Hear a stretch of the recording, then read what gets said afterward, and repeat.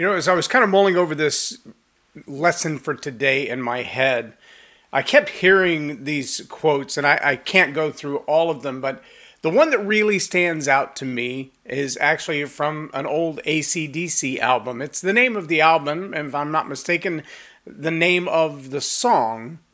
For those about to rock, we salute you.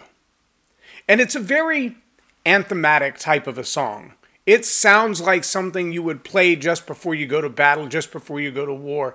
I think back to the movie Gladiator, as they're about to go into battle, and he instructs them about what life is going to be like. Marcus Aurelius says, if you find yourself riding with the wind on your face and the sun on your back and the fields around you are green, you're in Elysium and you're already dead. But I also think of Braveheart when he gave his speech running back and forth in front of the troops. And every one of those instances, and you could quote them for hours, every one of those instances has one thing in common. One thing. And that's what I want to talk about today on Leading Leaders. Subscribe now for our extensive video library of leadership lessons promoting faith, family, and freedom. I'm J. Loren Norris with Leading Leaders Podcast, and the idea of motivating, rallying, inspiring, bringing up the courage of a team, a group of warriors, a band of brothers just before an ensuing battle. That's kind of the mantra, the driving force behind many leaders. In fact, most leaders, they look for an opportunity to inspire, to encourage, to push people on. And but part of the challenge that leaders face, though, also resides in the fact that there will be times that you'll be called to come to battle, and you have to be willing to acknowledge that there's a chance you won't come back from said battle. There's a chance that you'll charge into battle and never return. There's a chance that you will lose everything. Now, in the world of leadership, that doesn't necessarily mean that you'll lose your life, although sometimes that's the case.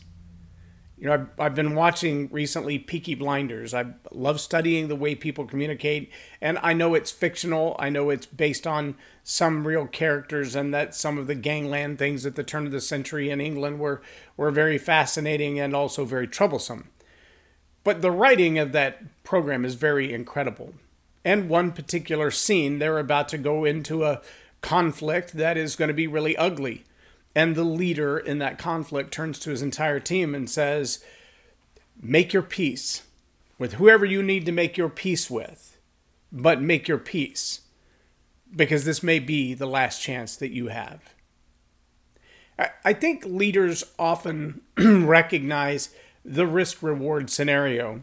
Leaders know that there's an ROI to be had, to be paid for, so to speak, and that diving into what that risk is going to look like, what that reward is going to look like, well, sometimes that's hard to sell. It's hard to turn to your team and go, we're going to go forward with this, and we know we're going to face resistance. We know our competitors are going to come after us with marketing ads. And I don't care if you're talking about a widget that you sell, a service you provide, or a political campaign, or trying to change the society and the culture around you. If you're willing to lead, then leading is going to take you to places where trouble is imminent. It's just guaranteed. If you're leading, that means that change either precedes you just a little bit or it follows you greatly. And if you are leading in a way that brings about change, then chances are you're guaranteed to face resistance. Change doesn't come without resistance. Transformation doesn't happen without some radical reorganization of the elements that need to be transformed. And I don't care if you're talking about a lizard who's regrowing his leg. If you could watch that under a microscope, all the cells that are bursting and reproducing, that's havoc, that's chaos, it looks more like destruction than creation. And sometimes when you're launching a new business or a new division in your business, when you're branching out into relationships that you've never had before, you're doing things a new way, there's a lot of chaos in the reproduction that looks a lot more like destruction than reproduction. When you're looking to bring a political campaign or a business campaign or a marketing campaign or a new sales product to the floor, chances are you're going to see resistance. You're going to see what looks like destruction and chaos long before you see what looks like production. Here's my encouragement for you. There will never be a time as a leader that you will bring about significant transformation or significant change that will not include significant resistance. It's guaranteed. It's imminent. It has to happen. Part of that is like the universal expectation of human life, like the travailing of giving birth. No baby is born without someone going in labor, and that someone going in labor will tell you this is not a peaceful time. But if that baby is going to be born, then the expectation that a baby is going to be born drives the mother through the labor, through the pain. So it will be in your challenge. But you've got to be willing to look forward past the resistance. See, a mother doesn't give birth because she enjoys the pain of the labor. A mother gives birth enduring the pain of the labor, pressing forward anyway, proceeding anyway. Yes, pain is imminent. Pain is absolutely guaranteed in childbirth. But it's the hope of what will come next. It's the hope of what will be birthed, that child will live a vibrant and vital life in this world, that they will become another change maker, another transformation bringer in this world. And that hope alone is what allows mom to persevere through labor and into childbirth to bring another life into this world. Not an easy journey. The pregnancy is not an easy journey. But facing that delivery with the hope that something new will be birthed. That's what every leader has to have deep down in their heart. The hope, the belief, the absolute conviction that what you're fighting for will be worth fighting for. That the challenges, the persecution, the hate mail, the cancellation that you're going to endure because what you're doing ruffles some feathers. It has to. There has to be some chaos. There has to be what looks like destruction before reproduction. It happens every time, from a molecular level to a societal level to a global superpower level. And if you are going to persevere through that, you've got to have hope. You've got to have the hope that what we're working for, what we're fighting for, what we're giving birth to deserves to live and will make a positive change in our world. If you believe that, if you're convinced of that, then your convictions, your moral compass, your dedication to that hope, not to the pain.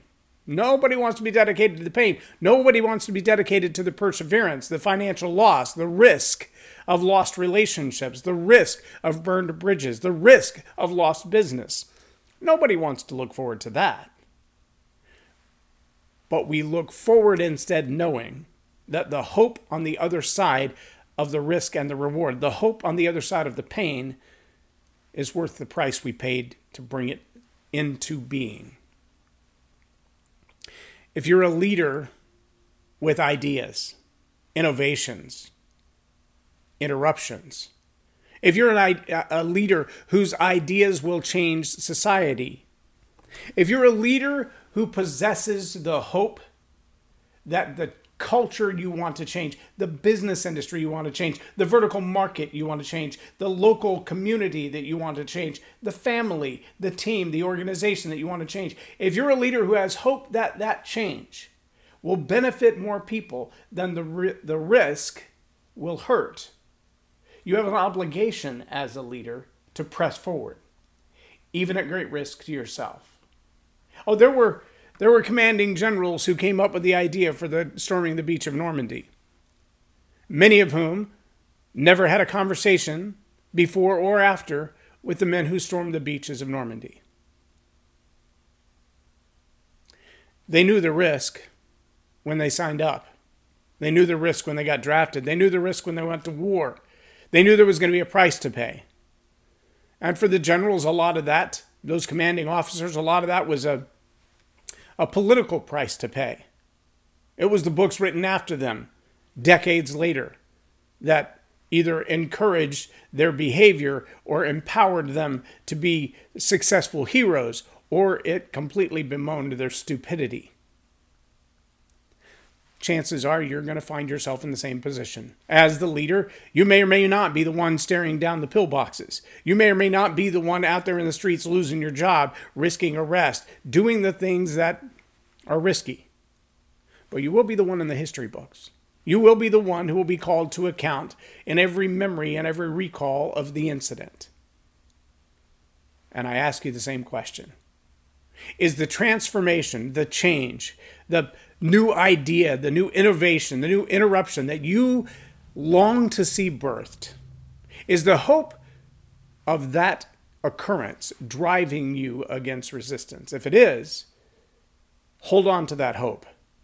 That hope is what your team needs to know about. That hope is what needs to be in the history books. That hope, that transformation, that change, that innovation, that's what drives you against the resistance.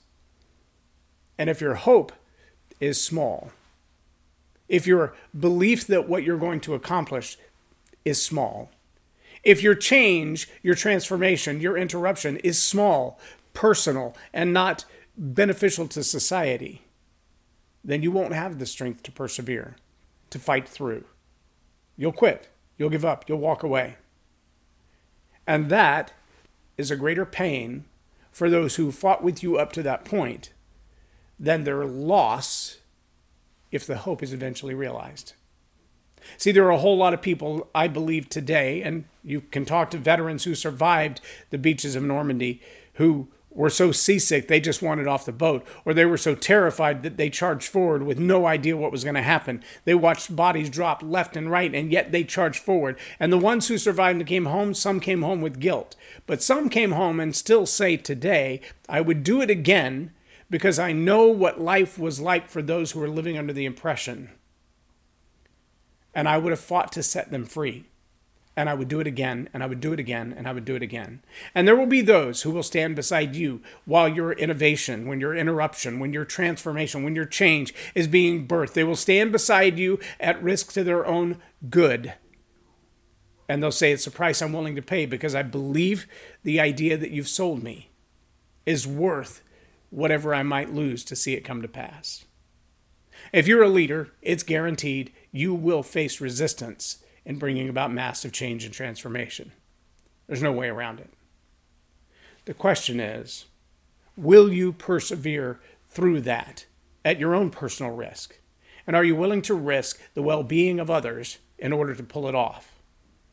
And the only answer to that question rests in how solid is your hope in the change, the transformation, the innovation, or the interruption that you want to bring about. Take the time to ask that question and articulate it well. If you can paint a valid, believable picture for the vision of the hope that you have, you can bring about radical change, and people will stand beside you at all risk to do it. Go back and read about the founding fathers. They said of themselves when they signed the Declaration, by signing this document, we are signing away our lives, our fortunes, and our sacred honor. There was no question in their mind that resisting the King of England would lead to the death of everyone they cared about. But more than that would be the history books that would look back and say they did a great thing or they did a horrible thing. Where will you stand? How solid is your vision? How much do you believe in that hope? That's the question you're going to ask yourself before you rally a team to say, this may cost us everything, but it's worth fighting for. I'm J. Loren Norris with Leading Leaders Podcast for Tell It Like It Is TV. Have a blessed day.